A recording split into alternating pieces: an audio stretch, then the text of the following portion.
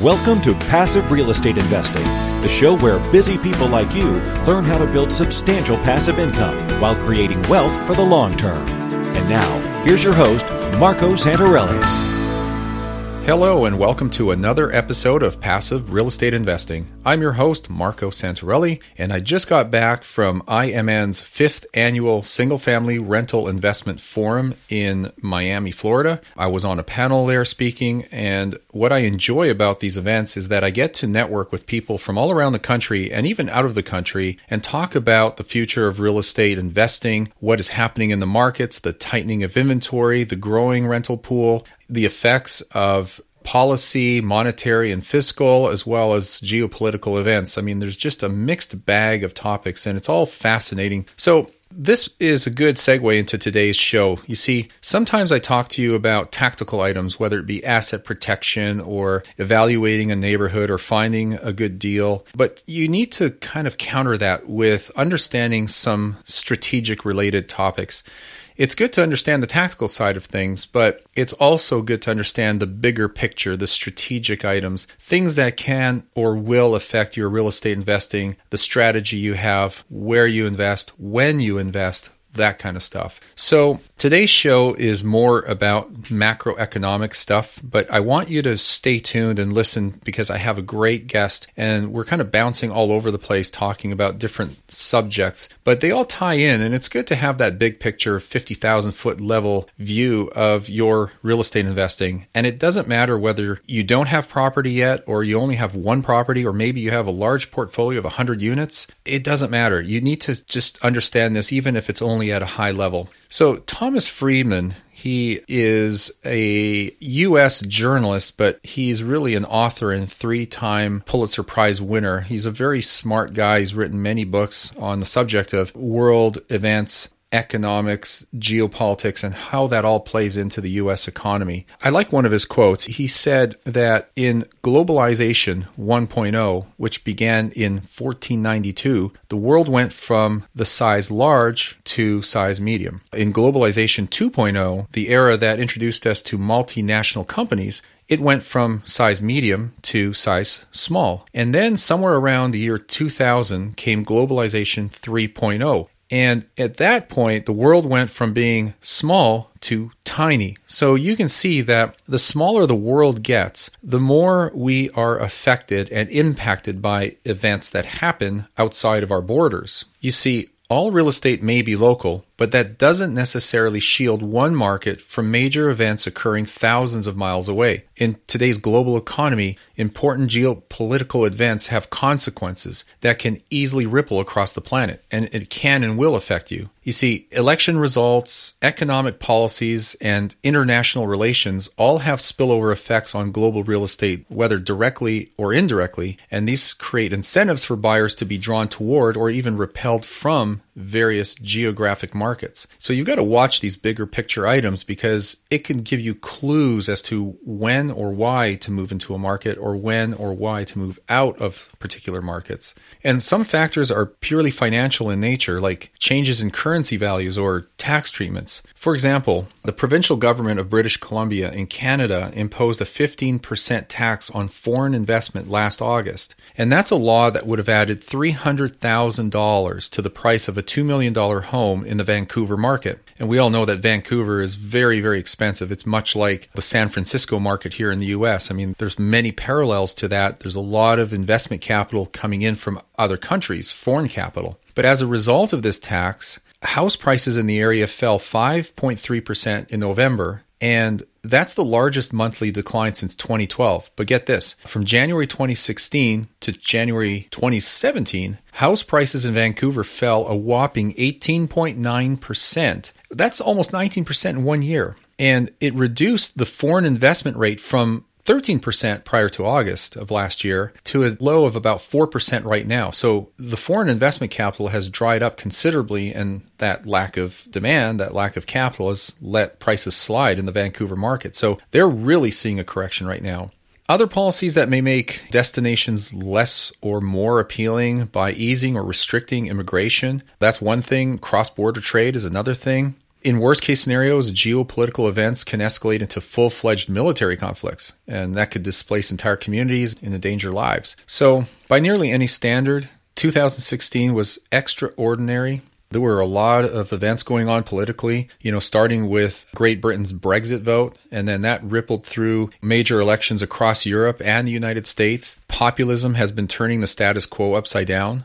And while it may be tempting to view populism as a rigid and inflexible movement extending across borders, this would be an oversimplification of the various forces at play in each election. And it would encourage faulty assumptions about how developments may unfold in 2017 and beyond. So consider this. Donald Trump may have earned his fortune in real estate, but his broader policy positions and their implications on U.S. real estate will only begin to take focus after about his first year as president. It just takes that long for changes to be implemented and start taking effect. So over the first half of this year, 2017, there's little doubt the U.S. economy will enjoy stimulus, largely from a combination of tax cuts and government spending on infrastructure and national defense. But this in turn should boost consumer confidence and drive the economy higher, along with inflation and interest rates. As long as our growth, our GDP growth, is sustained and comes from more jobs and higher productivity, inflation will be and should be manageable. But one hallmark of U.S. real estate, and this is something to consider, regardless of who holds the presidency, is the fact that personal property rights here in the U.S. are held sacred. And those property rights are extended equally to foreign nationals. It doesn't matter if you're a company or a person, or whether you're a U.S. resident or a foreign national. These property rights are very important because it's the rule of law that makes the U.S. so appealing to foreign nationals. So this appealing fact, especially to Chinese investors, is a huge draw for foreign capital. I just spoke with an investor in Sydney, Australia, right before recording this here today, and he's in the process right now of getting pre-approved for financing so he can start buying a portfolio of properties here in the United States. So he's working with one of our investment counselors right now and putting those pieces in place. People get it, and they will continue to invest in the U.S., but in different places and to different degree. Often, geopolitical events in other parts of the world can tip the scales in such a way that a safe haven in U.S. real estate will still attract inbound investment in spite of other disincentives, such as the exchange rate of their currency into ours, which can be dramatic. So you may want to consider yourself as a global real estate practitioner. It's important to stay dialed into these and other stories, and doing so puts you in a much better position to spot opportunities and understand where future business may originate from and why. So today I have an interesting guest who happened to be in Israel when I interviewed him. So the audio isn't perfect, but the commentary was very good. I hope you enjoy it, and we'll get to that in just a moment. Are you looking for a roadmap to financial freedom? If so, we have a solution for you. Norada Real Estate is offering a limited number of free strategy sessions to help you get out of the rat race. Learn how you can create wealth and build monthly passive income. To set up a time with one of our knowledgeable investment counselors, simply go to noradarealestate.com. That's NORADA realestate.com.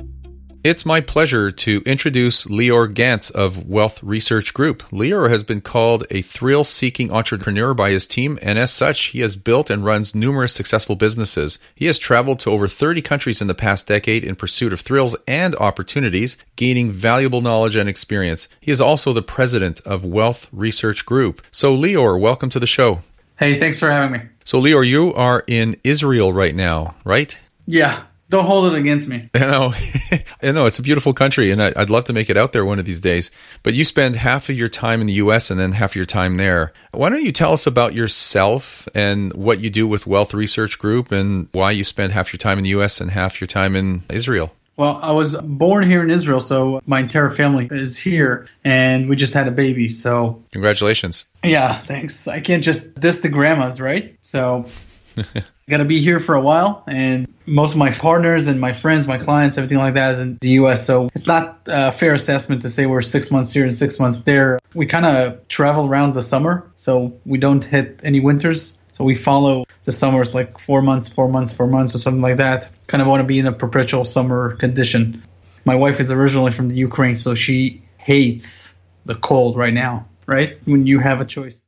Anyways, with the Wealth Research Group, we started in early 2016 And the reason we launched Wealth Research Group was before that, I was managing funds for high-end clients. And the 2008 crisis changed so many people's perspectives about how to invest and how to live, how to save, what's right, what's wrong, what's safe. Everything was changed fundamentally, especially in the US, but in every Western country, it hit a very hot button in people's psyche. And I had a passion to create a business where I can help a larger group of people and have no threshold for entrance. So a free newsletter was the ultimate way to do it and strengthen the financial fortress of people just using more education. Our subscribers are anywhere from young individuals to retirees. So it's been very rewarding. We were ranked number 1 in the world in 2016 for what we do, which is focus on the natural resource sector in the stock market. So it's anything that has to do with commodities. Right now, Marco, this might surprise you, but we're also focusing on the marijuana legalization, which obviously you're from California, so you know how insane that process can be and how profitable it can be. So there's a lot that we do on that front, but mostly we're very big picture type newsletter where our signature reports and our data is about the big picture economy. We're more talking about the risks of the entire monetary system as it's built, I would say in a very experimental way, because of the Nixon default in 1971, where he turned basically the entire financial system to be floating currencies against each other, and there is no tangible asset backing anything in the world today. All countries issue currency, which has no bearing on reality. And so this system creates a lot of problems and challenges for savers and investors. And since we've immersed ourselves in research about this subject, that is the main focus of Wealth Research Group, how to handle today's environment. So on the website, that is the type of special reports that are featured. And with the newsletter, obviously, you get our IS Conviction ideas. So that's basically in a nutshell. Yeah, that's fantastic. I mean, we're really big on education, and we always talk about continuing to educate yourself and learning what you can. But that's just not real estate. It could be economics, it could be history, it could be world events, geopolitics. I mean, everything you just listed could be a long episode in and of itself. So yeah, you made a good point about 1971 when Nixon took us off the gold standard. He closed the gold window on August 15th. And at that point, money was no longer money. Money became a currency, and every world currency floated against each other. And so we went from this asset-backed system to a faith-based system. And really, I mean, if you look at it, it's kind of like a Ponzi scheme, because we have to continually add more debt, more currency, more liquidity into the system each and every year to pay for the interest of the previous year. So by definition, we are effectively living in a worldwide Ponzi scheme. And that has a significant effects on real estate investors because it naturally puts us into an inflationary environment. And you know as well as I do that as an investor, you need to understand inflation and the effects of it and how you could benefit by investing in, I know you love precious metals, so it could be precious metals, it could be real estate. At least those are my two favorite asset classes when it comes to inflation. So I guess I would just encourage our listeners to go to Wealth Research Group and learn more about you and the type of information that you put out, and look at other resources as well. It's very important to me to note that you mentioned real estate and precious metals as some of your best inflation hedges.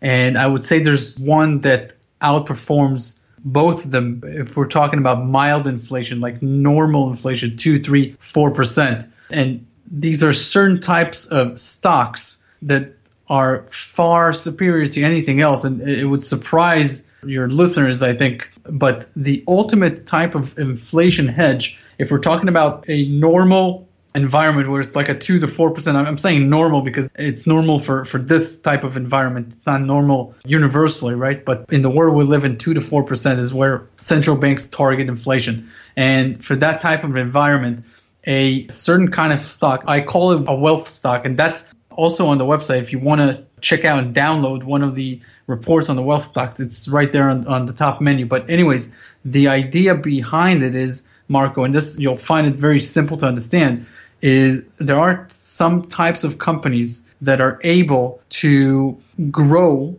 their product line or their service, and I would say price it inflation adjusted, and it won't hurt their consumer. The consumer will not consume less of the product, and they've raised their price. Now, not every industry can do that. Not every industry can match inflation all the time, raise their prices, and still have the same amount of consumers. But there are some industries and some companies that can do that, and those are the best proven inflation hedges over time. They compound at far superior rates to anything else that you can find in the financial industry for a high degree of safety. So that's just a repricing of their product or service, not change in the value of their stock on the stock market. Is that right? Well, it would follow suit. Just remember, inflation rises. Some companies cannot pass on that inflation to the consumer. They lose market share. They lose margins. Their margins shrink. They lose their market share, their consumer base. And these companies, it's like a magic company. It's so efficient for the capital markets. They can raise their price and they would lose zero clients. The clients are very hooked on the product, or they just choose that brand over anything else. It doesn't matter if it costs $3 or $4 or $5 more, or even $1 more, whatever the industry is. There's a few companies like that. These are the type of companies that Warren Buffett has also specialized in over the last 60 years. You know, we can get into that more in depth, but I was just also mentioning that I love these companies so much that I've actually written extensive reports on them on the website, and you can go ahead and check that for free on our Wealth Stocks tab on the top menu on the left side. But yeah, Marco, for people who are looking for a safe way to grow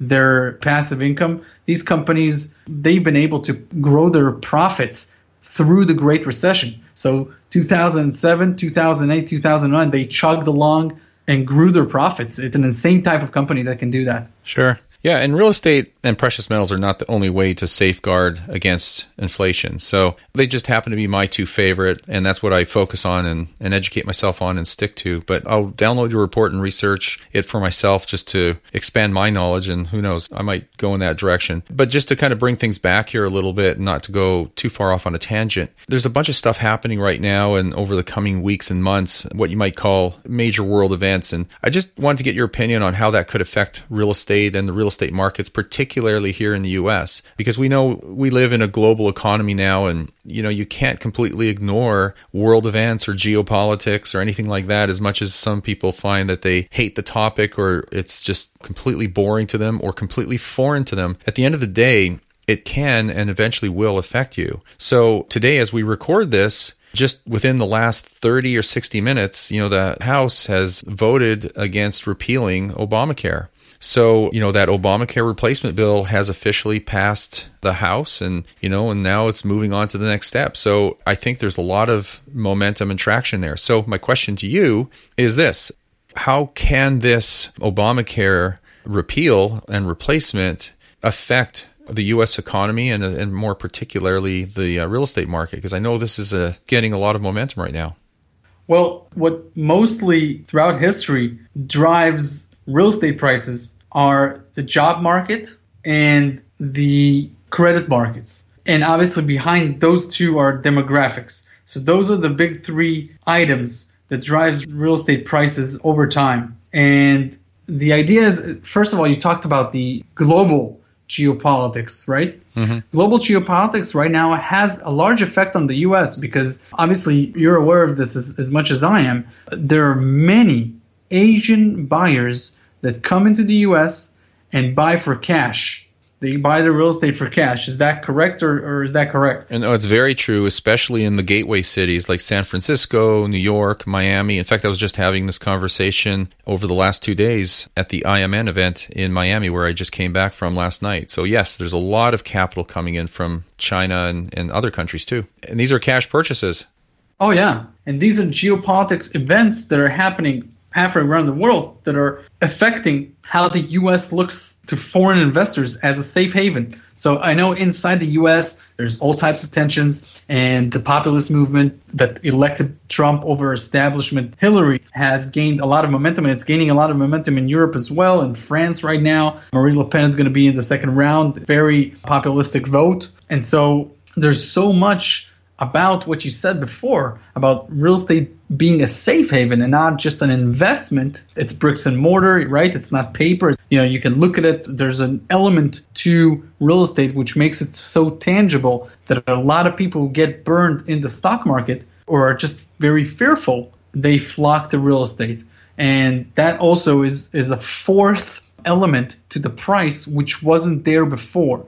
So before the fiat monetary system, before 1971, people would not buy real estate as a safe haven, because a safe haven from what? There was nothing to save yourself from. And now with countries going into inflations and the European Union, if Marine Le Pen wins, the European Union will probably be in sort of dissolvement process because she's against the euro. She wants to close borders. She's very similar to what Trump is doing with regards to U.S. security, where he wants to create a country that is not globalistic. So we have a lot of things moving in the real estate market. I think what's very important right now is the difference between states in the U.S. with regards to income tax. That's driving a lot of demographics to move. You got a quarter of the country retiring, 80 million people, and they're looking to move to hot states instead of the cold weather states. They have all sorts of other demands where there's good nurseries and good hospitals, etc. That's what drives a quarter of the people. And now you got the millennials, which have just surpassed in numbers the baby boomers. Well, just a few millions more. It's nothing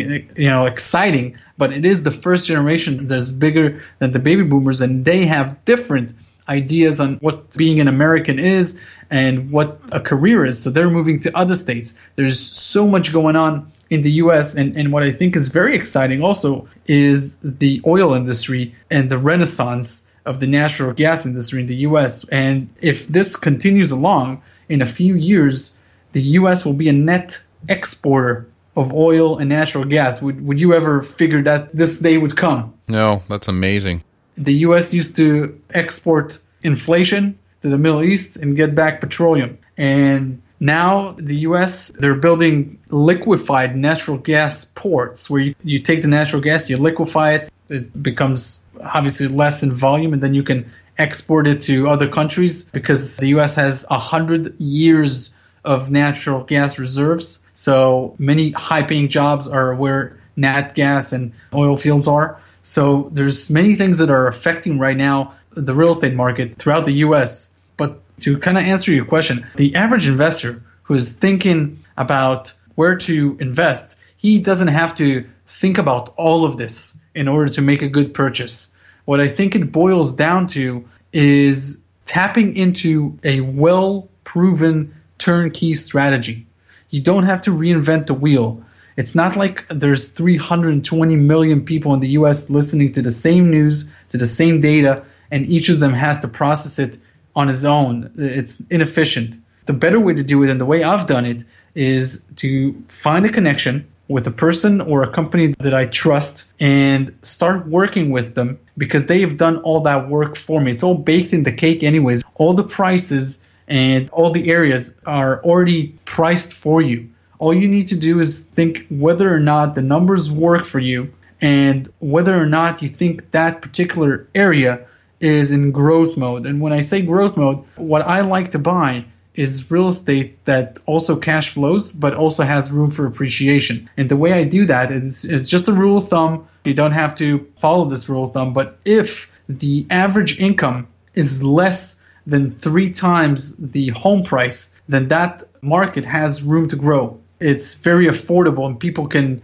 raise prices on their homes and other people will still buy them. So if that market cash flows and is less than a 3-to-1 ratio, that's a market I want to be in. And then what I also do, and these are kind of secrets, maybe they're not even secrets to some of your listeners that are very savvy, but I call the chambers of commerce in the city. I learned which companies are entering and which companies are heading out. So I want to see that there's job growth downtown. And they also have occupancy levels for the offices. They have occupancy levels for commercial real estate. They have a lot of data that is very good. And what I also like to see is the amount of permits that have gone for the last 9 months. I want to see if there's a spike or if it's very, I would say, moderate. I don't want to be after a large spike in the permits because that means that I can wait a little longer and get better prices. And the last thing that I always check before I choose on a market is I want to check how affordable it is. And that's when you want to call a few brokers or a few real estate agents, and you just want to make sure if it's a buyer's market, if it's a seller's market, what's going on, which neighborhoods, which zip codes. Do your research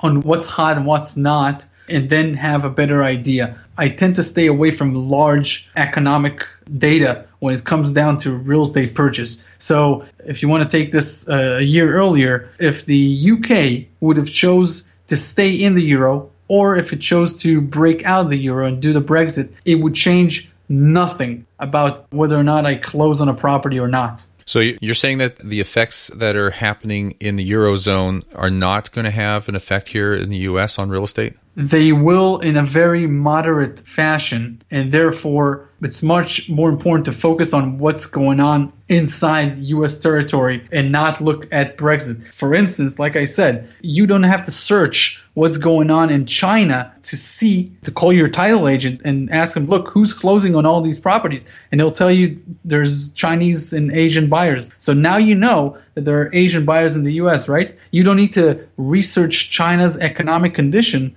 in order to make your own conclusions. What I'm telling you is you should simplify this and just look at what's going on inside the U.S. and then you can say, oh, they're buying here. That means they're looking for safety here, etc., right? It's much more simplified than trying to research why the Chinese are coming to the U.S. Yep. And just wrapping up the whole Obamacare thing, I mean, clearly this is job-driven and demographic-driven as far as the net effect on the U.S. real estate market. But, one thing that I think gets swept under the rug or is not talked about is last year in 2016, 6.5 million taxpayers had to pay $3 billion in Obamacare penalties for not having health insurance. And that just means that the consumer has had $3 billion less to put into the economy and spend on food and their own shelter and consumables. That affects people's ability to buy or save for housing or buy investment property. So there is definitely these unintended consequences that come out of this. And really, it's just a tax. I mean, they call it a penalty, but it's a tax. And that's out of the pocket of most middle-class Americans that now can't spend that or invest it into real estate or precious metals or whatever. So there's this trickle-down effect that it doesn't get talked about enough, I think. Look, anytime the government does anything, it disrupts the free market, and it always has these unintended consequences. That's why you see Trump, a guy who's been in the real estate world since he was out of his mother's womb, and he wants to lower taxes substantially. Why does he do that? Because he knows, he's banking on the fact that this will create economic activity and growth, and the U.S. will be a 400 million people population by the end of this century. It's a country that is in growth mode. It's not Russia. It's not Japan. It's in growth mode. So there's plenty of real estate opportunities for developers, for new housing, for expansion in every city that can expand its territory. And lowering taxes and increasing the Fed rate, the interest rate, is what usually fuels economic activity for real estate, because banks don't want to lend when the interest rates are so low, right? They want to lend to maybe institutional, commercial type, but not the retail crowd. Right. And the retail crowd, which always thinks backwards, because that's why they're called retail, right? The retail crowd says, okay, right now, interest rates are very low, which means the economy is very slow. I should probably wait before I buy a house. I should probably rent now. Obviously, the other way around is the correct one. They should be all over these low interest rate loans. But what they're always thinking is the other way around. They're thinking, look, it's very scary now. I'll probably buy it and the house will go down in value or go down in price. And when they will start taking out loans is the day their mortgage broker will call them and say, hey, the Fed has just raised rates again. We're going to raise rates. Are you going to take a mortgage out now or when it's 6%, 7%? Right. And that's when they'll do it. Right. Yeah. It's the fear that drives them. Oh, yeah. And it's always like that. And I think millennials are starting to forget 2008 and they want the American dream. They want it back. I think they want it in a different way than previous generations wanted it. But home ownership has definitely not gone away. In fact, it's bottomed about a year ago and it's in a major uptrend. So America on sale, no more. It's a long gone idea. Right now, you're going to see prices going up again in many of the major cities that go up first, and then you'll see that throughout the country. And I think the major banks, Citi, Wells, JP Morgan, the big issuers of mortgages, what they have done until now is take all of this TARP money and all of these very low interest loans, and they've just created an arbitrage for themselves. They went into Muni bonds or other types of bonds, and they just had 2% spread. They were happy with it because you're talking billions and billions of dollars, right? But now when the Fed is raising rates, what it's trying to provoke is the banks easing up lending requirements again and making money again like banks do by loaning out. So I think the U.S. is moving right now towards a country where the age bracket of 35 to 49, the peak earners, have just surpassed for the first time in 15 years the age group that's before them, the 20 to 34. So the broke people are less than the middle income people right now. And whenever you see that, you can go back, Marco, all the way to the First World War, and you see every time that transition happened, there is a boom in the stock market and in the real estate market. And as contrarian as it sounds, with all the problems, with all that national debt overhanging everyone, $20 trillion, with everything, I think you're going to see in the next few years, I think there's going to be a correction first, but after that, there's going to be a major boom in the U.S. It sounds so contrarian right now, but I think that's the next decade for the U.S. That's a huge statement. I hope everybody caught that, because what you're saying is even if we run into a stock market correction or a strong or deep recession, there's massive opportunity coming out the other end of that because of housing demand. Is that what you're saying? Yes, yeah, exactly. I tend to agree. I think the major opportunity in the real estate market is in lease options, because I think a lot of people who want home ownership are still afraid to originate a mortgage. A lease option feels comfortable to them. So that's one thing I think is important. But I also think senior housing and anything that benefits the elderly community is going to be doing very well.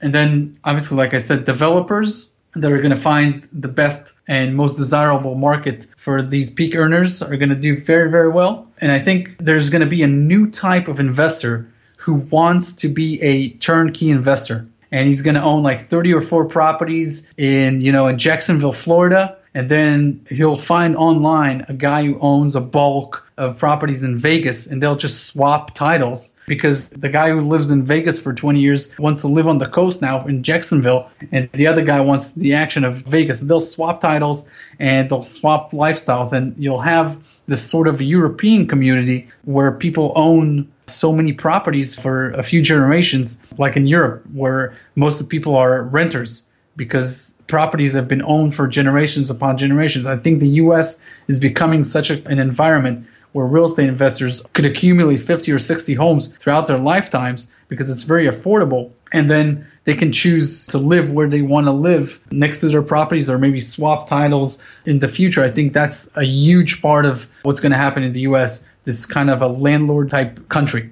Well, we've been moving in that direction for the last 10 years towards a renter's nation because we went down to about a 63% ownership rate across the country. This is nationwide from about a peak of about 69%. And that trend is expected to continue down past the 60% range. So we could be in the upper 50% range. And, it's not quite Europe, but, we're getting there. Sure. And I think because of many of these purchases are cash, these people are owning the properties free and clear. They have no risk of default, no real risk of default. And that's why I'm saying they will keep accumulating more and more assets. Right. So, I mean, there's just so many other topics I want to talk about here, and we could go on for hours. So let's just fly through some of these other ones for the sake of time here. We've talked about Europe 2 or 3 times here just briefly. I'm not sure what the major event is that's coming up on May 7th, which is right around the corner, but it's the second round of the French elections, meaning that if Le Pen ends up winning, they might declare that they want to do some sort of a forensics or whatever you want to call it. They want to exit the euro. Frexit. It's Brexit or whatever. It's the next Brexit. It's Frexit. Yeah. It's such a disaster over there. It seems that 50% of the euro is on their way out. The ECB, the European Central Bank, has this endless bond buying program, the equivalent of what we have here in the US as quantitative easing. And that has to come to an end. I mean, they're just going to print their way to oblivion. And then, now, the France is on the chopping block here, and, they're looking to leave the euro. And if that happens, it's just going to completely unwind. So, yes. What kind of implications does that have to us as real estate investors here in the United States? Well, some countries in Europe are going to become cheap, especially the weak countries. The South countries are going to become cheap. In France, it's already starting. France is becoming cheap. People are exiting France. They're moving to other countries. They're exploring opportunities to take their families outside. Obviously because of the refugee camp and not because of the euro. They live to other parts of Europe. There's a major refugee crisis in France and Belgium and other countries. I traveled to Europe quite extensively, and that's one of the most amazing things. I wouldn't be surprised if there would be a Muslim country in Europe in the next 20 to 30 years. There has to be some solution to this. There's so much of them that are coming from the Middle East, fleeing very dangerous countries, and you can't blame them, right? They have nowhere to go. So that's something that's affecting Europe in a big way. I think for opportunities, you might want to look at the southern countries like Greece, very cheap. If you're into real estate in a touristic way, there are amazing opportunities in the islands. Greece is mainland, and there's the islands. It's like 2 different countries. The mainland is, more robust, industrialized, right? In the major cities, and then the village area, it's very, you don't want to, there's nothing to do there for real estate purposes. You're talking about investment opportunities outside the United States. You're talking about Americans or other people investing in European countries, right? That's essentially what you're talking about. Okay. Yes, that is an option. And if you're looking to stay within the U.S. or if you're looking to get exposure to European real estate without buying actual real estate, you can do that through REITs. REITs are real estate investment trusts, and you can buy them in a very liquid way, Marco, on the stock market. Some of them, they yield 8, 10, 12%, and they're very liquid. And what they do is they manage properties, they run properties either within the U.S. or outside. So that's another option for people who want. The other thing about REITs is you can gain exposure to markets that you can't otherwise. For instance, I've invested in a REIT that rents office space to the United States government. So it's a very unique type of REIT. You can own REITs that operate nurseries or hospitals. So you can gain exposure to a lot of other sectors that, as an average investor, you are blocked from. Okay, so Lior, if there's an unwinding in the euro and the currency falls apart, the euro is a major world currency and there's other world currencies pegged against it. So it would be disastrous, I would think, for world markets if the euro fell apart and disappeared. And it may be a long shot, but I don't think anybody has an answer to the question of what would happen to world markets and the U.S. market and the U.S. dollar as the world reserve currency if that was to happen. So if you were to look in your crystal ball, what's the likelihood of that happening, and how do you think that would affect the U.S. real estate market and us as investors?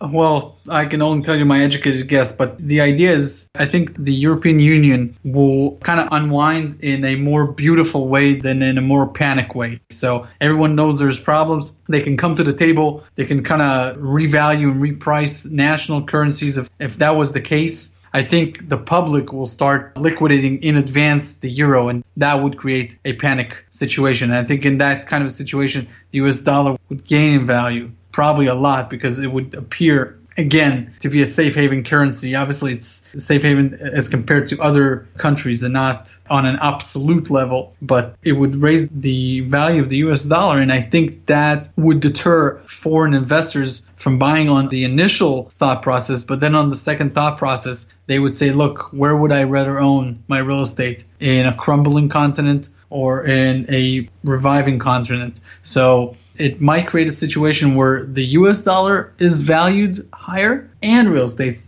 prices rise. So it would kind of be like the vet is happy when the dog is sick. So I think that kind of a situation where Europe is scrambling would be beneficial on the short term to the US real estate market and to the US dollar as a whole. Yeah, so there might be a capital flight to the U.S. because everything's falling apart in the euro and everybody's scared. They don't want to be in an unstable market. Yet at the same time, if the U.S. dollar is going up in value, it makes it less attractive to foreign investors because everything becomes more expensive here, when you convert it to their currency. So it's kind of a tug of war there, a give and take. But I think at the end of the day, what will win out is the fact that capital needs to go where it's going to be treated best, and it'll still come to the U.S. It already does. I mean, so many people are buying treasuries over European bonds because European bonds are actually in negative territory. So 2% sounds amazing for so many people that can invest in Swiss bonds or German bonds that are negative yields. Which is still crazy because even at 2%, when you adjust for inflation, you're still at a negative rate of return. Oh, yeah. So it's a losing proposition no matter what you do. Yes. You're buying into a loss, but you're just saying, look, I'm going to lose. This is not something that an individual needs to do, but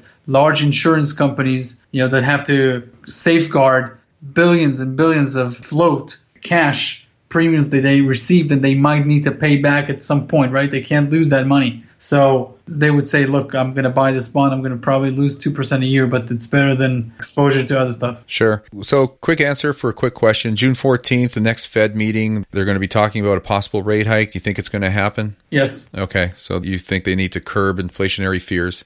I think inflation has leveled off, but I think they'll still raise it. Okay. All right. For the sake of time, I'm just going to skip to what I'll call as my big question here. Ray Dalio, and on a previous episode, we had the audio from his amazing work on how the economy works. If you haven't listened to that, I'm talking to listeners now. I've listened to it probably 30 times. How the economic machine works, it's amazing. Yeah, it's a fantastic explanation. So, guys like Ray Dalio and Warren Buffett, two of the smartest and wealthiest people that we know, they seem to be pretty optimistic on the U.S. economy, but at the same time, they're fearful or warning of a market crash. And so my question to you is this. We have a lot of clients that have a fair amount of capital in the stock market. They may have been pulling it out, but they're still there. And I think the writing is on the wall. They're starting to feel what other people feel in terms of a major stock market correction. Do you see a stock market correction heading our way anytime soon? And how big do you think it could potentially be? I would say, define soon. I would say in the coming 2 years, I think there will be a moderate to large correction in the stock market, yes. Okay. I don't see a 50% correction if that's what you're asking, but a 20 to 30% correction, very, very doable. All of the ratios, historical ratios, are far and above what's normal. PE ratios. Let me give you something that will shock you. In 1980, it took the average salary 2.5 weeks to buy the Dow, point in the Dow. It now takes the average salary 27 weeks to buy a point in the Dow. Now you tell me, how is that an economy? How is the 500 largest companies in the U.S., if they're not attainable to the people who work for those companies, how is that not an expensive stock market? You know what I mean? And then the Buffett indicator, if you talked about Warren Buffett, the Buffett indicator is GDP divided by equities, by equity prices. And his sweet spot is 0.6. That's where he loves to buy stocks. 0.9 is his high threshold. That's where he stops or, very selectively or does private companies and stay away from large companies, from public trade companies. It's now at 1.2. So it's double what he thinks is a bargain. And it's 33% higher than when he stops buying heavily into stocks. It's very, very high. And the reason that stock market prices are high is because interest rates are very low. It's like a weight on stock prices. So as the Fed continues to raise rates, stock market prices will go down. There's not even a question about this. And in fact, most of the buying right now in the stock market, in the large companies, is the companies that themselves buying their own shares.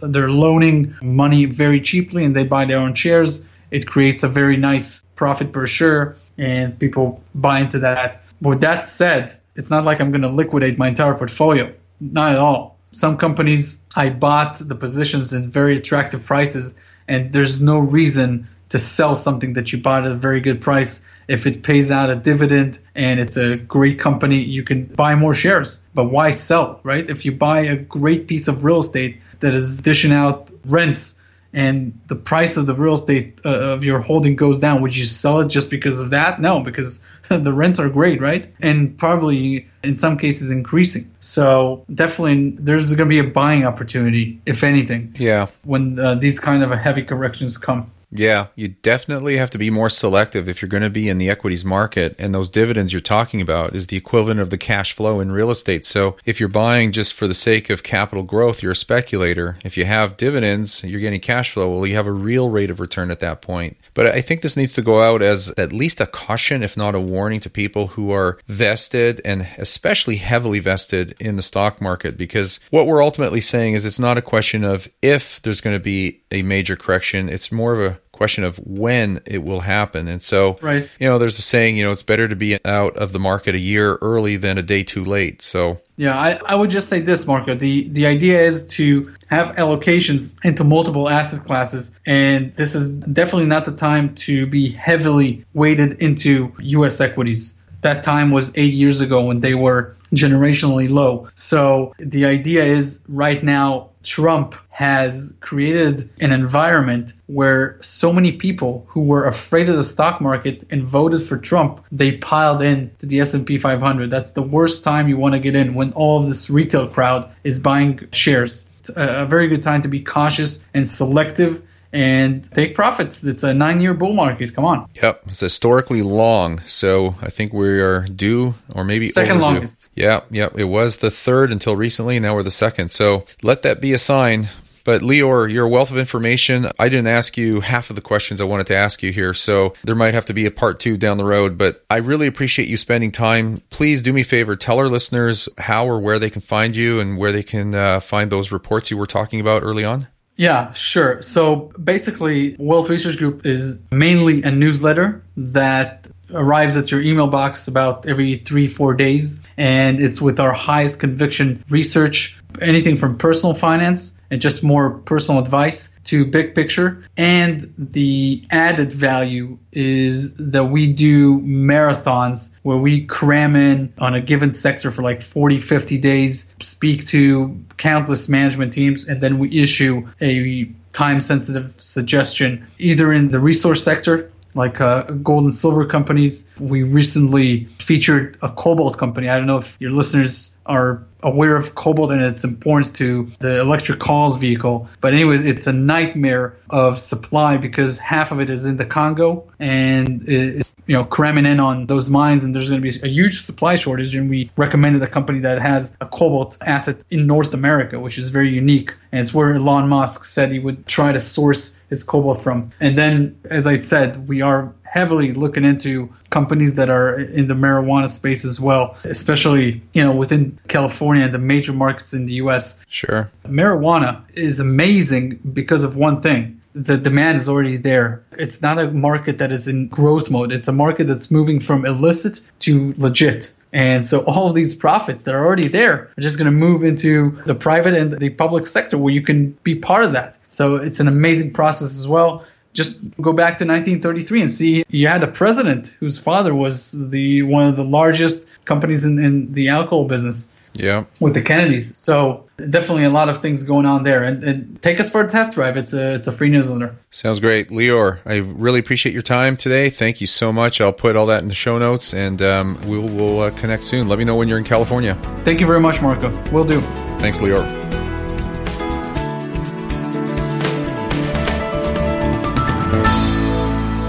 Nothing on this show should be considered specific, personal, or professional advice. Please consult an appropriate legal, tax, real estate, or business professional for individualized advice. For distribution or publication rights in media interviews, please contact the host.